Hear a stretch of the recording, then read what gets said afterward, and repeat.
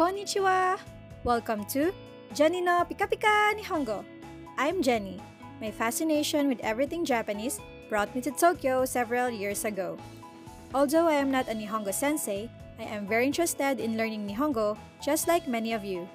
I'm currently working in a Japanese company and communicating with Japanese clients and other nationalities on a daily basis. So my dream is to be able to bridge the gap between Japan and the Philippines as well as other Asian countries. Pika pika is an onomatopoeia to describe something that sparkles or glitters. And who doesn't love Pikachu, right? Please don't forget to follow this podcast. Each episode will only take 5 minutes of your time that you can enjoy even while commuting. So stick around.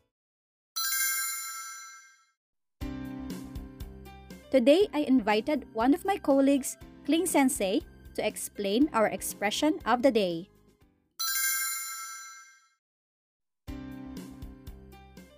Today, I'm going to introduce an idiomatic expression.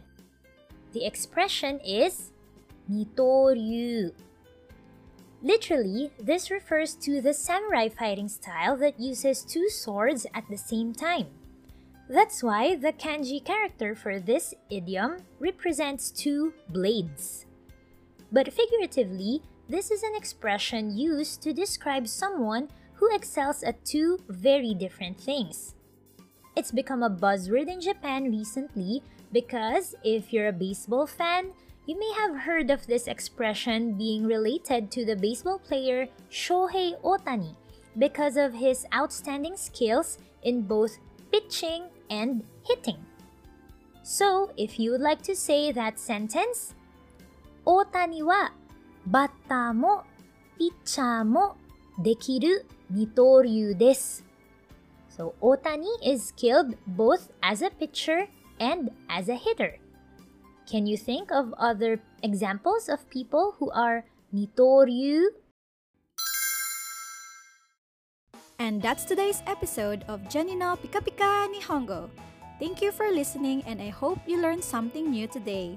Don't forget to follow and join me again next time to learn more Pika Pika expressions. Please check out jENI no Pika Pika Nihongo on Facebook. You can find the link in my profile. Mata ne, which means see you later!